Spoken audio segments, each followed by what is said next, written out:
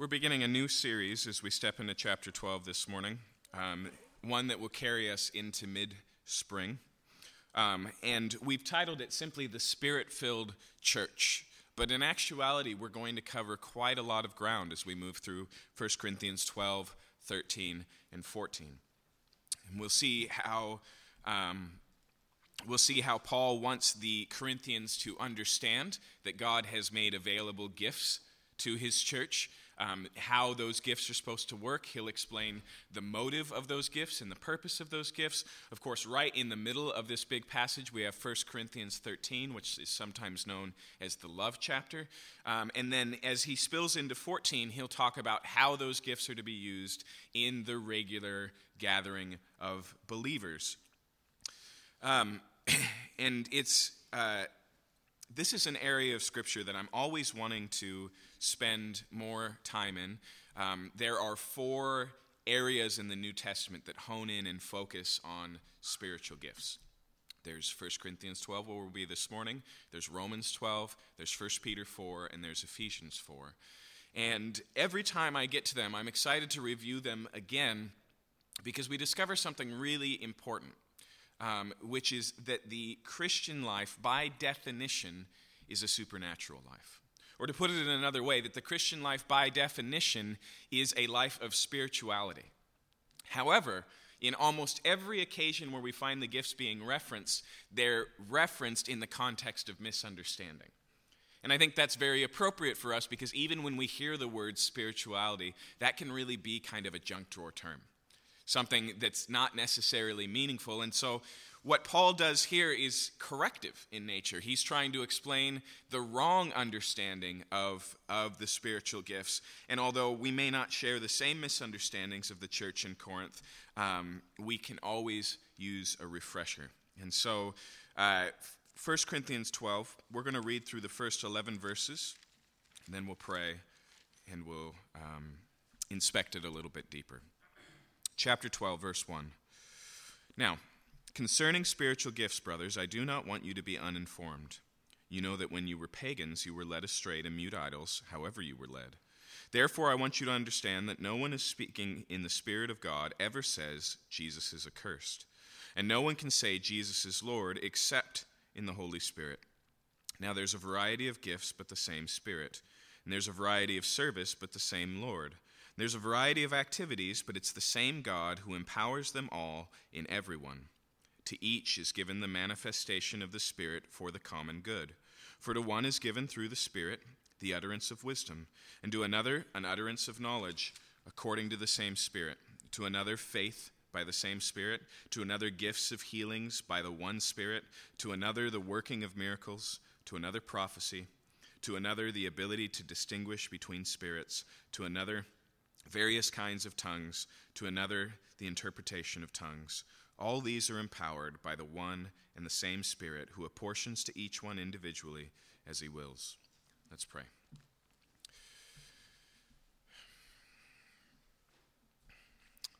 Father, my prayer for us this morning is simple. Paul says that he doesn't want the church in Corinth to be ignorant. And we stand behind that same desire, and we don't want to be ignorant as your church. We want to be familiar with the resources you've given us to live the Christian life and to fulfill the mission of the church.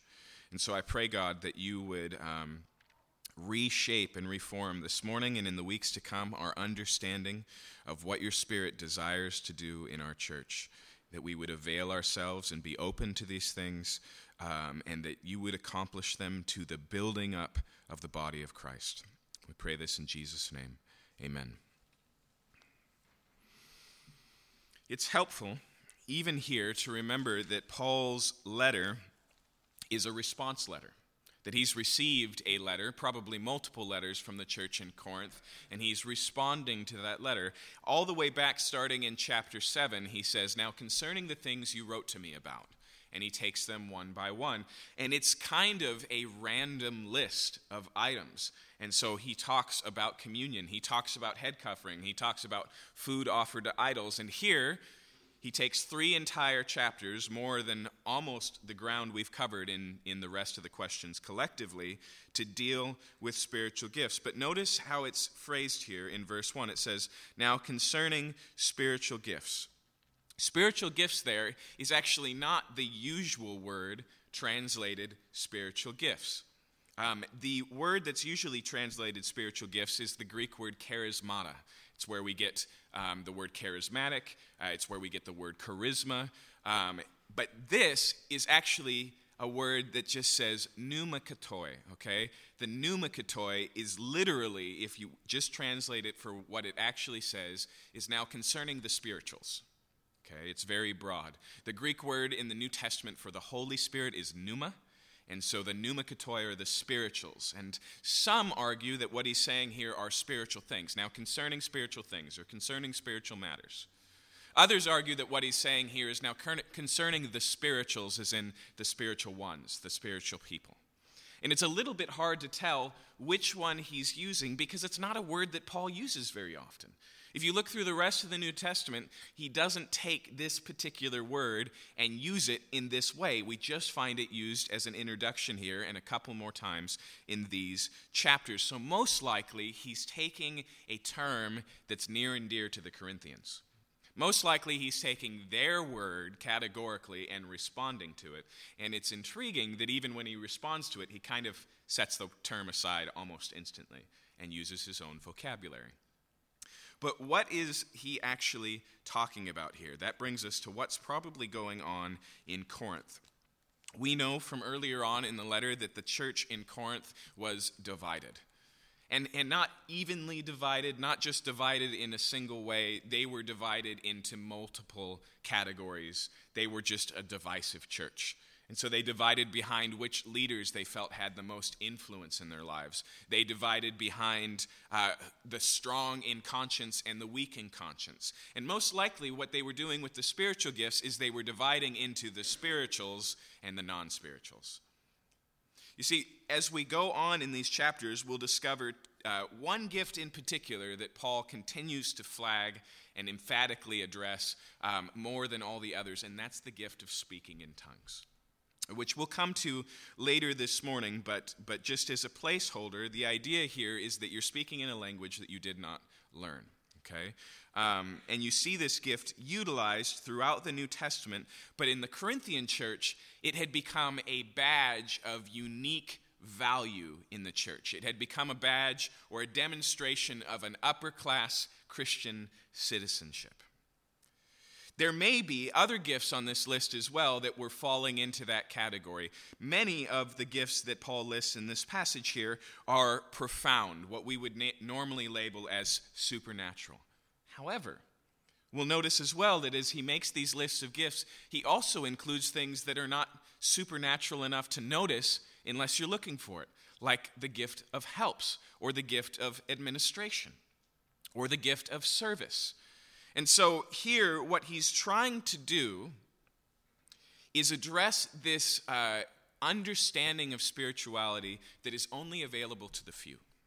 He's trying to address an understanding of the gifts of the Spirit and God working through people in the church that creates a division between the real, valuable Christians and everyone else. And so whether here he's saying now concerning spiritual matters or now concerning the spiritual ones, the spiritual people, is a little bit hard to tell. But more importantly, notice what he says in the second half of verse 1. I do not want you to be uninformed. I do not want you to be ignorant. Now, that's a helpful phrase for us because it helps us to recognize this morning that there are things to know. That God has created the church in such a way that we would be impoverished if we don't understand what's available to us, if we don't understand what's going on. Sometimes, if you read through the New Testament and you encounter all of these things, from the profound, like healings and miracles, to the incomprehensible, like speaking in tongues, sometimes there's just a natural sense of distance in these things. I don't have any experience there. That seems a little bit weird. There can be a lot of confusion. If you've grown up and experienced church, you know that this issue of spiritual gifts can be one that's tremendously divisive. And if you've ever walked into a church that you weren't familiar with, how these things were dealt with and manifested can feel like an entirely different culture. But Paul says up front that his desire is that the Corinthian church understand, that they would know. And we should have the same desire. Now, he's taking his time in his argument here. This morning, Paul really only has one point. And maybe as I read through the passage, you caught what it was. Although he's going to talk about a diversity of spiritual gifts, he really wants to talk about a unity in those gifts. And so over and over, it's by the Spirit, by the self-same Spirit, by the one Spirit. There's many, but they all come from, and he repeats it over and over again. And so he's really kind of running up to a fuller argument that we're not going to get the whole way through this morning.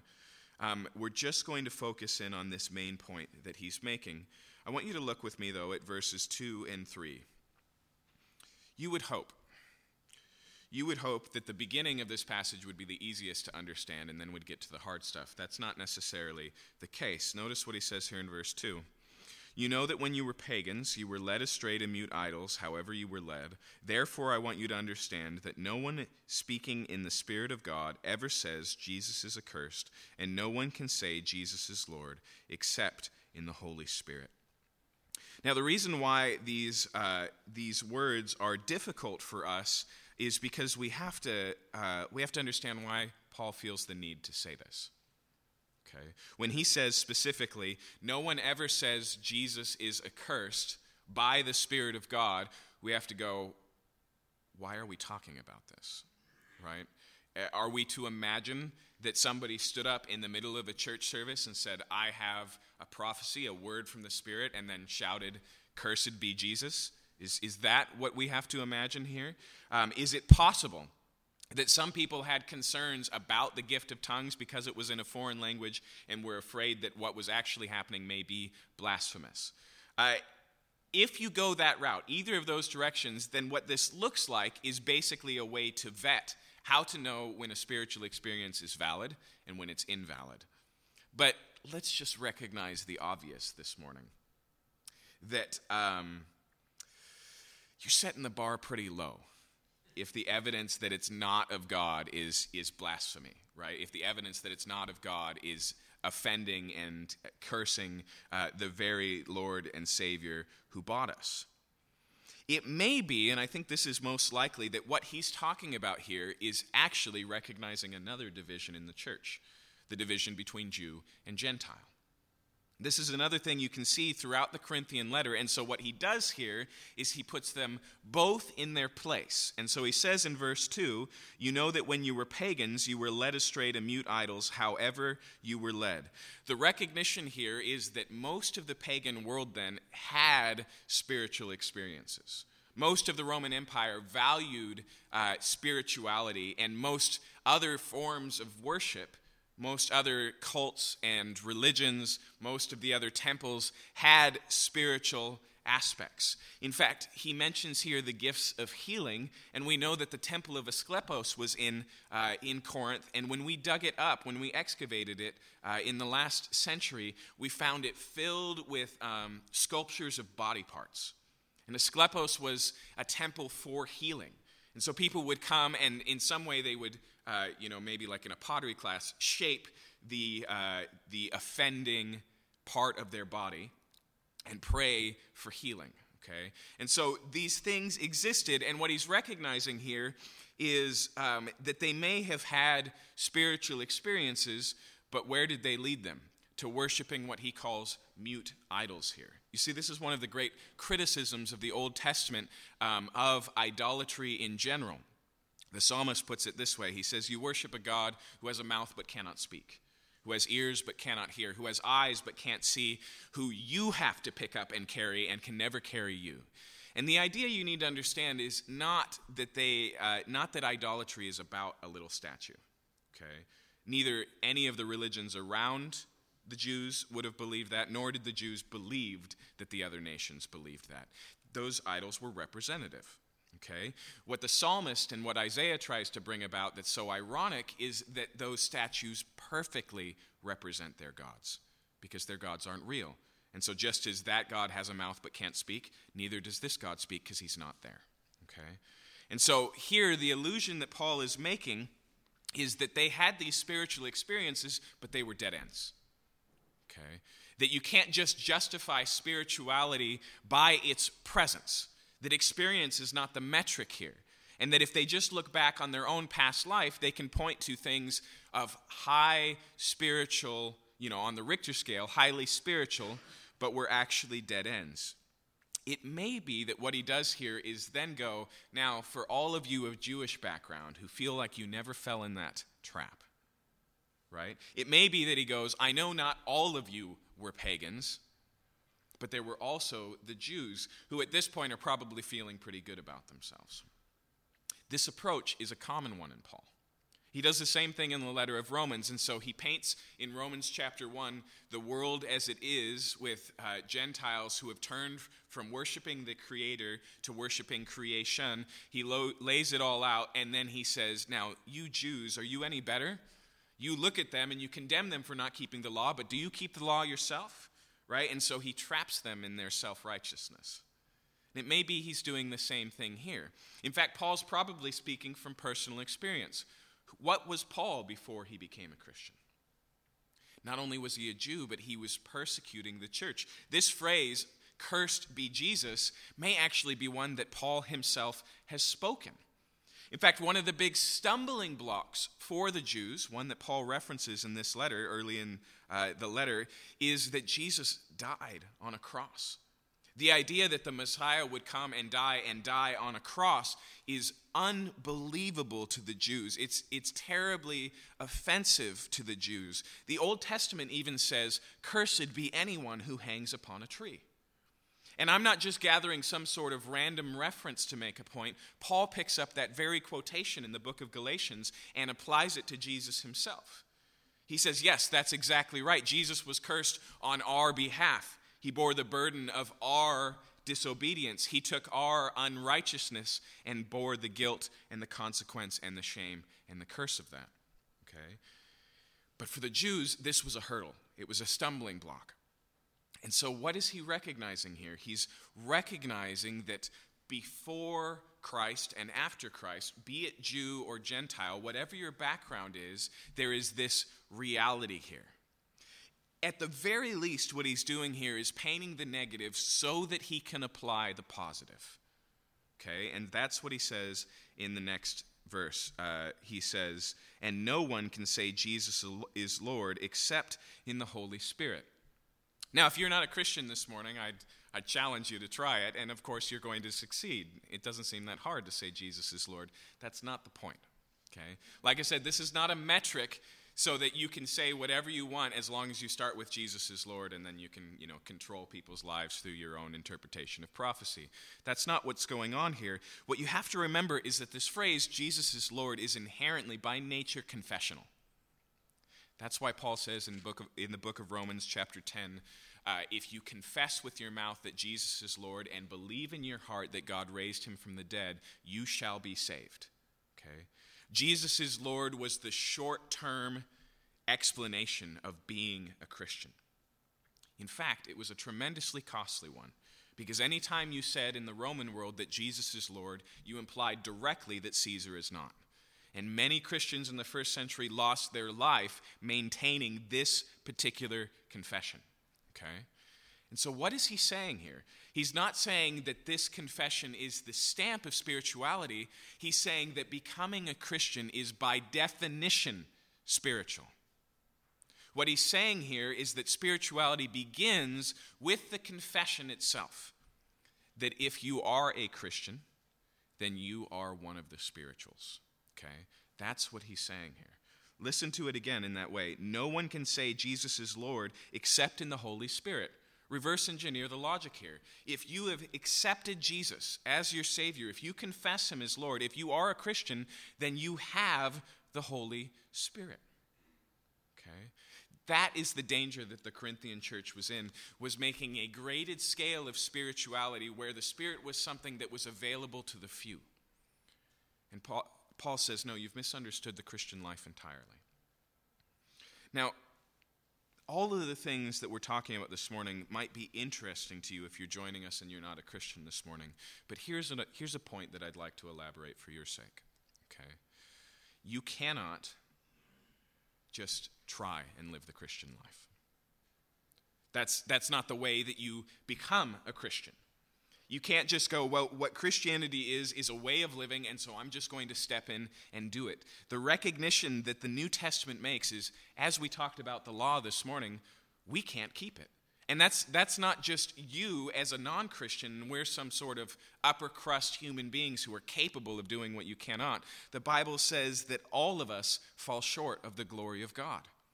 What I'm saying here is that obeying God because of what happened in Adam and Eve, because of what's wrong with humanity, obeying God is only possible supernaturally. Jesus promised before he died that after he died for our sins, after he made a way for forgiveness to be available, after he was resurrected and ascended to the Father and stood at his right hand, that he would pour out his Spirit. It's part of the whole kit and caboodle of what Jesus did. It's part of the spiritual package of what Jesus was doing. He didn't merely offer to deal with our debt to God or to absolve our guilt, but to give us life. Okay? And so the gospel, by definition, is not come and live a life Christ shows you, but come and partake of the life in Christ. And what that means, every time we get to the end of the sentence, is through the Holy Spirit. God has sent himself into our lives to empower us to truly live. And so the observation that Paul is making here in terms of spiritual gifts and spirituality in the church is once you've crossed that threshold, even that, your belief itself requires the work and the power of the Holy Spirit. Go back and read 1 Corinthians 2. The gospel itself doesn't make sense to the man in all natural. It's the Spirit who reveals the truth of these things. It's the Spirit who impresses these things upon our heart. And so conversion involves this supernatural act. And so he sets this line, and then he goes, so why does it look differently? If we all have the self-same Spirit, and you can't pour the Holy Spirit into a glass and measure and say, well, I have 2 gallons and you only have a quart. Right? If that's not what's going on, then why do we see these different manifestations? And I want you to notice that he doesn't deny it. He says right here that even the supernatural life of the Christian is going to be in variety and not in uniformity. When he talks here about the one and the many, he maintains both of those at the same time. So notice what he says in verse 4. There's a variety of gifts, but the same Spirit. There's a variety of service, but the same Lord. And there's a variety of activities, but it's the same God who empowers them all in everyone. And so, what was happening in the church in Corinth is a normal human thing. When there's a whole bunch of things, we organize them. We can't help it. Right? We just naturally desire for things to be categorized to the degree that we think of the animal kingdom in a 7-tier structure, right? Kingdom, phylum, class, order, family, genus, species. And honestly, if you look hard enough, you'll find people who do it with chairs.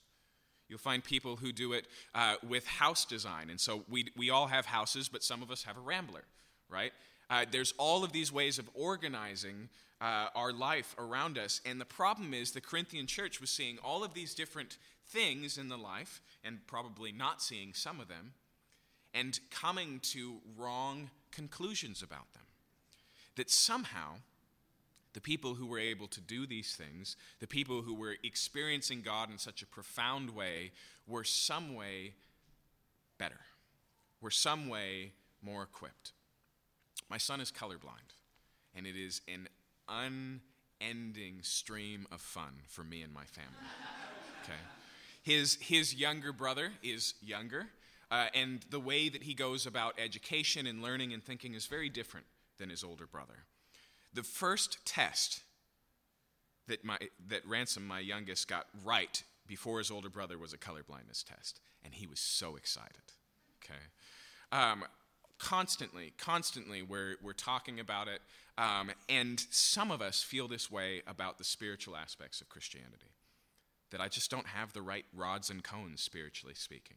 In fact, recognize culturally, this is generally how we talk about spirituality, in the concept of a sixth sense, right? That there's this aspect that opens you up to be in tune with the unseen realm, and only some people have it. What happens in the church is we do the same thing, and so we feel like colorblind Christians. We feel like there's this aspect of life that isn't available to me, and maybe consciously you vet the reason, and you think, what is it? Am I holding back on God, and so he won't, demonstrate himself to me in these ways?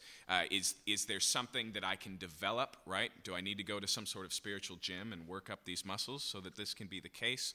Have I not been praying enough? And Paul just starts and he says, look, it began with a gift. It began with the giving of the Spirit. And when he says, I don't want you to be ignorant here, one of the implications is ignorant of what you have, not how to get what you don't have. Okay? Paul says something to the Galatian church that is similar. He says, having begun in the Spirit, are you now perfected in the flesh? If the Christian life by definition is a work of God in its origin, then are you now going to live it out, building upon that in your own ability, apart from a work of God? Now, the Spirit's role in a Christian's life is a lot more than manifestations, than spiritual gifts, than what we're talking about here. Paul says, once again, in the book of Galatians, that there's a war going on inside us between the flesh and the Spirit, and that the character of God comes through our lives solely through the power of the Spirit. It's the fruit of the Spirit that are love, joy, peace, patience, kindness, goodness, gentleness, self-respect, etc. Sorry, self-control, not self-respect. Nothing wrong with self-respect.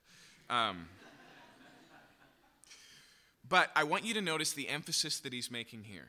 You can see it in the structure. Every time he says there's a variety of blank, but from the same blank. He says it 3 times. Again, in verse 4, there's a variety of gifts, but the same Spirit. There's a variety of service, but the same Lord. And there's a variety of activities, but it's the same God who empowers them all in every one. The first thing I want you to notice here is that he speaks of the gifts not as something you have, especially. That's not where the emphasis is. Not as a badge that you wear or a demonstration, not of something you do, but he roots it in the source. And so when he says a variety of gifts, he points to the giver, right? He doesn't say here abilities, and that's an important concept to distinguish between in modern English. Because a lot of times when we talk about people being gifted, we're talking about innate ability. What he's talking about here is not innate at all. It's supernatural, it's God-given, it comes directly in correspondence with you becoming a Christian. It's a gift in the true sense of something that was given to you, okay? So he says there's a variety of gifts, but the same Spirit, and then there's a variety of service. Where does service put the orientation? Not about you being the all-powerful center, the source, but merely a servant. That you're serving a master, right? Variety of servants, but the same Lord, okay? And so the emphasis, once again, is on who you're serving. And then he says, lastly, that there is a variety of activities, but, sorry, I jumped ahead there. There are a variety of service, the same Lord, verse 6, and there are a variety of activities, but it's the same God who empowers them all in every one. Activity sounds neutral until we get to that word empowers. It's empowered activity. Do you see that? And so once again, it points us not to the happening, but to the power behind the happening, not to the spinning of the blades in your engines, but the internal combustion that makes that happen. So every time he reminds us that the way we should think about spiritual gifts is that they're spiritual, right? That's what he's trying to say, but there's also something here that we have to understand. There is a unity and there's a diversity. Why are we comfortable with that idea? Right here he does something super fascinating. By referring to the Spirit, the Lord, and God, he sets up this understanding in a Trinitarian sense. Okay? He uses these 3 terms pointing to the Holy Spirit, to Jesus is Lord, remember we just read that, the Son, and then God the Father. He refers to it in these three different ways to remind us that unity and diversity stems from the very character of God. That for us as Christians, we believe in a single God in three persons. And I know that the Trinity is a hard concept to understand because we have no corresponding equivalent in human life. But the best way to think of it, the best way logically to think of it, is that the Spirit is God, but the Spirit is not Jesus, and the Spirit is not the Father. That the Father is God, but the Father is not Jesus, and the Father is not the Spirit. And that Jesus is God, but Jesus is not the Spirit, and Jesus is. And so what you have here is unity, one God, diversity in three persons, Father, Son, and Spirit. And he says that the way that God works in our life, surprise, surprise, is the way that God is. And so we should anticipate then both a unity and diversity. We should expect a variety. Peter says the same thing in 1 Peter 4. He refers to the gifts that we experience in the life of us, of the church, as the manifold grace of God. Right? The word manifold means in variety. It means diversity. And so here then is the expectation that's laid out. Let me just draw some simple observations before we get into the gifts themselves. In fact, we can do it in summary by looking at verse 7. To each is given the manifestation of the Spirit for the common good. I want you to notice once again the word there, manifestation, points elsewhere, right? This is how the Spirit is made manifest in the church. Not something we do, not something we bring to the table. We're merely, as Paul says in 2 Corinthians, earthen vessels, clay pots, and there's this treasure on display on the inside. Okay? But what else do we see in this? It says not only to each is given a manifestation of the Spirit, but to each is given. What Paul wants to make known to the church of Corinth and what God wants to make known to us this morning is if you have stood under that confession that Jesus is Lord, if you've become a Christian, then you have been gifted. To each has been given. So it's not even just that God gives enough gifts to any given church, and then there's some who are merely recipients and some who are merely givers. No, to each he has given spiritual gifts. You have the self-same Spirit, and God desires to work through you. And then notice how he summarizes this, or finishes this. To each is given the manifestation of the Spirit. Why? For common good. Okay. What are gifts for? Okay. He's talked mostly about where do gifts come from God. Now what are gifts for? For the common good. Okay. And so the idea of using any of these gifts to make it all about you, the idea of using any of these gifts to demonstrate your glory is to misunderstand the entire purpose of why God is doing this. Okay? God didn't give the Holy Spirit to create fame. At least not fame for us. Okay? It's manifestation, right? It points to who God is. And this is a really important concept because as we look over the gifts, some of them have direct correspondence with the rest of human life. When you read the list in Romans chapter 12, we get the gift of leadership. And leaders can build their own fame and success. We find many gifts that are verbal in nature, like the gift of teaching. But what are these gifts for? For the sake of others. Okay. Even the gift of tongues, he'll point out, is only to be used publicly in a way that benefits the rest of the church. In other words, with interpretation. Because that's what the gifts are for, okay?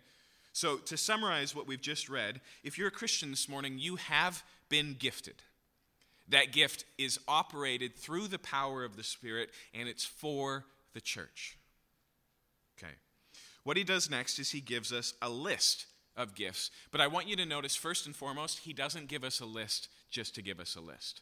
That same pattern of unity and diversity maintains. So look at verse 8. To one is given through the Spirit utterance of wisdom, and to another the utterance of knowledge according to the same Spirit. What's the emphasis here? It's in the structure and not in the objects along the list, okay?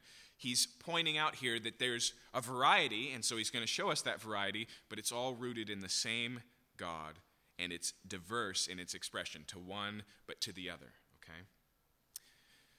Nonetheless, he gives us a list, and we're going to look at it this morning, but we need to understand here and now that this is not a complete list.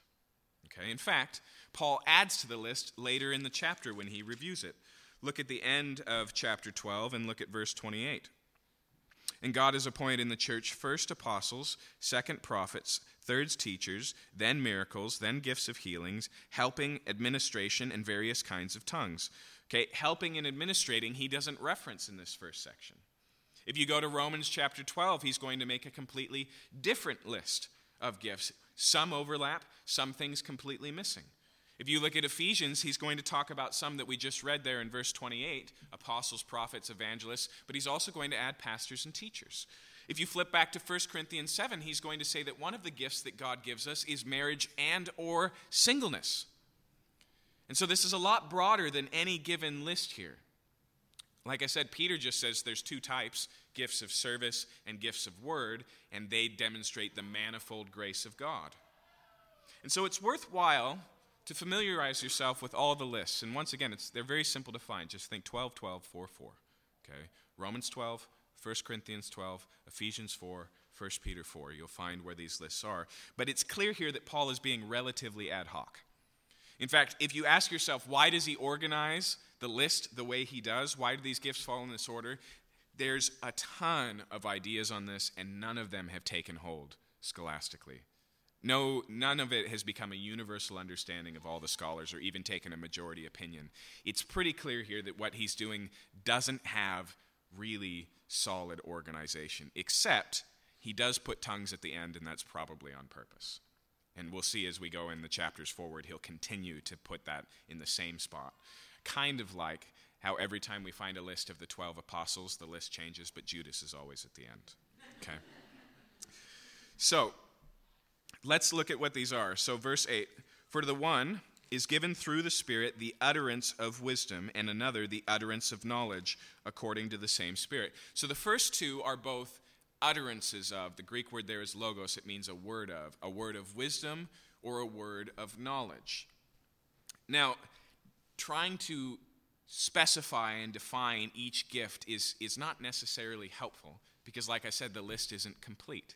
That's just us getting back to our categorical sense. But most likely what he's talking about here with a word of wisdom is that sometimes God divinely gives somebody insight to practically how we move forward, right? Maybe you've experienced this while you were looking for counsel within the church, or while you were trying to navigate an especially difficult issue, and then somebody just speaks up and it all falls into place, and you go, that's it. That's what we were looking for. That's what we wanted. The second one he mentions here is a word of knowledge.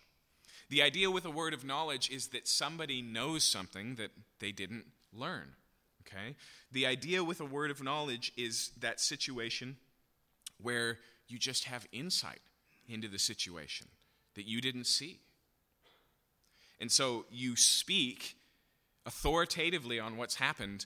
They know what's happened. You shouldn't know what's happened. You know what's happened. Okay? And so the idea here is a divinely given understanding. He continues on, verse 9, to another faith by the same Spirit. Now, faith is a very broad word in Christianity, right? There is no being a Christian without faith. Hebrews says without faith it's impossible to please God. So he's not saying here that some Christians have faith and some don't. All Christians have faith. But what he's talking to here is probably like when Jesus spoke of the faith to move mountains, right? If you have the faith to move mountains, you can say to that mountain, be moved, and it will be moved. The idea here is of a supernatural confidence that God is going to do something specific. Okay. To another, gifts of healing by the one Spirit. To another, the working of miracles. Okay. These gifts I wanted to handle together, not just because they're so demonstrative, healings and miracles, but also because they're the only two on the list. They're the only two in the entire New Testament that always maintain a plural. Gifts of healings, workings of miracles. Okay? And so most likely the reason why that little s is added to both of those words is because what we have here is not an ongoing and continuous gift like there are healers, but that God just shows up and sometimes heals. Okay, there must be a reason why these are specialized. The same with miracles. It's not that God christens some in the church as miracle workers. It's that one of the gifts he gives is a miracle, and he gives one here and he gives one there. That seems to be what is being pointed to here, okay? But nonetheless here, what it's clearly talking about is actual healing. This is something we can't get around in our modern application of what's now an ancient religion. That in the New Testament, throughout Jesus' ministry and in the following of his apostles, people were miraculously healed. The blind saw, the lame walked, lepers found cleansing and total healing, that even the dead were raised. And Jesus lays out in his ministry that that is going to continue in the church. And so that doesn't mean that God always heals. Even in Paul's own life, he begged and prayed that God would take away what he called a thorn in the flesh, and God said, "My grace is sufficient for you." He told Timothy, "Take a little wine for your stomach so you're not so irritated." He leaves Epaphroditus behind because he's sick, to the point, Paul says in Ephesians, almost to death. And so it's not that God always heals everyone or that somebody has the divine touch of some sort of miraculous healing, but on the other side, it's also not that this can be explained away or forgotten or as the remnant of some ancient belief system that should be abandoned. We believe that God is healer. We believe that by the stripes of Jesus Christ, Isaiah 53, we are healed, and that healing sometimes means divine and miraculous intervention. And so we should expect that. We should pray for that. I find the words of Francis Schaeffer to be very helpful.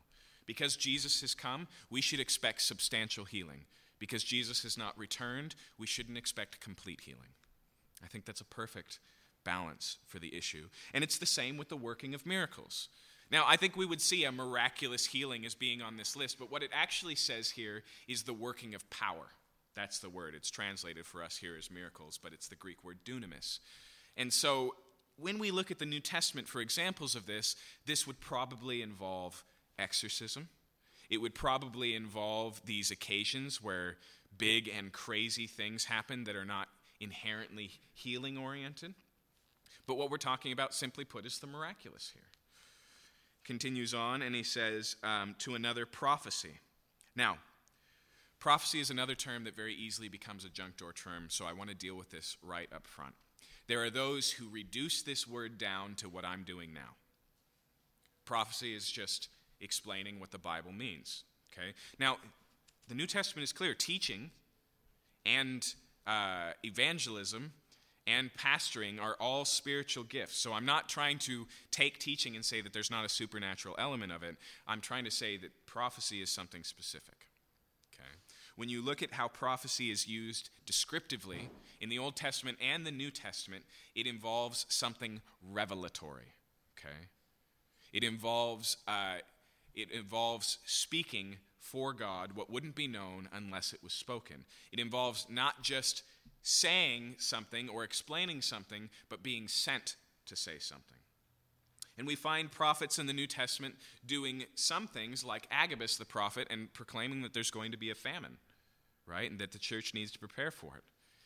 Even there, though, it's more than that. It's not merely foretelling. Prophecy is not synonymous with prediction, okay? If you look at most of the prophets' ministries in the Old Testament, it has that element of prediction, but it has a lot more. It's speaking revelatorily and authoritatively for God. And let me add to that as we go through 1 Corinthians, we'll discover that those prophecies should be tested. Okay? That labeling yourself a prophet or feeling like you have a prophecy, being thoroughly convinced in your own mind, is not grounds for authority. Okay? That the prophets, as Paul says later in this letter, need to be tested. That they need to be filtered through the revelation of Scripture. But nonetheless, this gift that's talked about here is revelatory. To another, the ability to distinguish between spirits. In some Bibles, this says discernment, but it is specific here, discerning of spirits. And the recognition here is just a gift to see the unseen, to understand what's really going on behind the scenes, to see the spiritual realm that Paul is usually talking about and be able to make clear what's actually going on. When we're talking about testing prophecy later on, that probably involves this concept. To another, various kinds of tongues. Now, the gift of tongues is a controversial one for a lot of reasons. At its base, as I mentioned earlier, the idea here is that you speak in a language you do not understand. And we see both a private version of that in prayer life that's viable for Christians, a way to worship. Maybe it's what Paul is talking about in Romans chapter 8 when he talks about the Spirit, when we do not know how to pray, speaking in utterances too deep to be understood. It's possible. But nonetheless, here in this letter, Paul's going to say, speak in tongues in your personal prayer closet privately all you want. And there's an encouragement there. He says, your heart will be edified even though your brain doesn't understand. But he says when we gather publicly, there needs to not just be this, but also the interpretation in tongues. Okay. Now, we're really just opening up the issues this morning. There's a lot of questions that come with that. We'll get there. You'll have to come back. I'm sorry. But nonetheless, this gift is listed. And then finally to another, the interpretation of tongues, which after you understand what tongues is, I think is pretty evident. Verse 11, all these are empowered by one and the same Spirit who apportions to each one individually as he wills. And so once again, we get a summary statement, and he says the same things, and he adds one more nuance. He says, all these come from the self-same Spirit, right? All of these different things are what God is doing. And let me read forward and say that includes helps and administration. We would see many of these things as inherently supernatural and a big deal. Paul says helps is included here. In Romans, he says leadership is included here. In Romans, he says service is included here, as well as the gift of mercy. But whatever the variety is, all of it is supernatural. All of it stems from the Spirit. And then he says, to apportions to each one individually as he wills. And so once again, what the Spirit is doing is available to all of us, but it says here, as he wills. In other words, God is the distributor. It's not like shopping and we go in the store and we go, I'd like this gift and this gift and this gift, please. Paul will go on later in the letter to say that we should earnestly desire the best gifts. So just because all gifts are spiritual doesn't mean that they're all equal in their value to the church. And we should desire the valuable ones, but at the end of the day, God is the sovereign giver. He's the one who gives. And this is important because a lot of times we find other gifts valuable that God hasn't given us, and we feel a little bit like Samwise Gamgee being handed a piece of elven rope and going, do you have any more of those knives? Right? We resonate with this reality, but behind this whole concept is a God who's not merely sovereign, but like we talked about in our catechism, a God who is good. That apportions not arbitrarily, and definitely clearly here, not because some are better than others or more deserving than others or will use it in a greater way, but just lovingly that this is the best for you, it's the best for the church. Now, I grew up in a church, and it was a Baptist church, which means I had never read this passage before. Baptist churches tend to really lean heavily on the Bible and the exposition of the Bible and be a little bit wary of spirituality and these types of things. And so ironically, it leads to the weird place where they ignore parts of the Bible. In the same way, the Pentecostal church can swing the other way and be really influenced by and into the fact that the Spirit is alive and working in the church, but ignore the same passages that talk about that should be done decently and in order. Ignore the Spirit's existence in the Scriptures itself and how the Spirit speaks through those. But nonetheless, so I grew up in that type of a church. I got saved when I was a senior in high school, and I started attending a Calvary chapel. I'd probably heard this passage taught, but I hadn't really thought about it. And then something very interesting happened. I went on a junior high retreat. I was an intern. And the retreat had what I now know as a common staple of junior high retreats in churches like ours, what's called an afterglow, okay, which is just a time to wait on the Spirit, to hear from God, to receive the gifts so that the gifts might be in operation. And what I'm telling you is I was a leader at this event and had never attended one or seen one. And so I didn't really know what to do. And there were these kids, many of them, on their knees and praying and these types of things. On top of that, I had been an intern for maybe 2 weeks. So I didn't know any of the kids in the room, and I found myself just trying to figure out what to do. So I just started praying, Lord, I pray for this kid, and I pray for that kid, and that kid over there. That was the best I could do. And I got to this particular kid, and just sharp as an arrow, I heard in my brain, that kid has the gift of leadership, and you should tell him. And I was like, nah, that's dumb. I don't know where that came from, but I'm not doing that. And I wrestled with it, and I thought about it, and I didn't know what to do with it. And eventually I said, okay, here's how this is going to work. Here's how this is going to work. I'm going to go, and I'm going to ask him bluntly a question, that if he feels like God is calling him to something specific. And if he says no, I'm just going to say, have a nice day, and walk away. And so I set this up. Once again, I'm not familiar with these gifts. I don't know how these things work. And I walk up and I just say, do you feel like God is calling you to something specific? And he goes sheet white and just gives me a big jaw-dropped nod. And so I explain to him this, and then I go on to say, look, the only way you're ever going to be successful as a leader is you have to be a good follower. So really just press into. And it was this really sweet, intimate time. And then I prayed for him. These realities are something that we may not even observe when they happen. He doesn't know how that was for me. He just knows how it was for him, and what he knows is that God spoke to him that day. And that's, for the most part, how these gifts work. There was another occasion where a family in our church was going through something really rough, something that made me feel completely inadequate to even be of service of them as they were watching their 5-month-old die in the hospital. And I just would sit there with them and feel like I was worthless because there was nothing I could bring to the table. I'd find in my brain distractions, and I'd realize instantly that they didn't have the ability to be distracted from what was going on. And I felt all of this conviction, all these things going on. And after it was all over, I was talking with them about a month later after they buried their little boy. And they said, it was a time where we were constantly asking where God was, where Jesus was in our life. And he said, but we felt the presence of Jesus in the presence of the church. And so, once again, an earmark of this gift is that God is working through it and making himself known, making himself manifest, as Paul says here. And I just want to simply say this morning, we need that. Okay? That what God has promised the church in its inheritance, in the work of the Spirit, is good and big, and we need it. Okay? And so, as we work through this, and as we look at this passage over the course of this week, recognize that God has sovereignly and graciously gifted you, that he desires to work in and through your life, and that you have to watch out, on the other hand, for these other things. Thinking that some gift that seems to you to be really fantastic is a manifestation that they're better than you or more loved by God, or these types of things, of taking what God has given us and using it to build our own kingdom instead of his.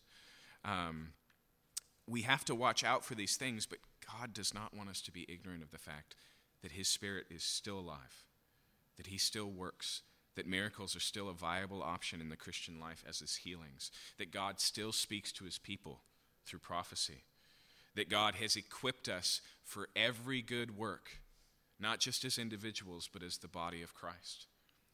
And so at the end of this passage, he's going to say, earnestly desire the best gifts. That's all I want this morning, is just the desire that the Spirit would continue to work. Let's pray.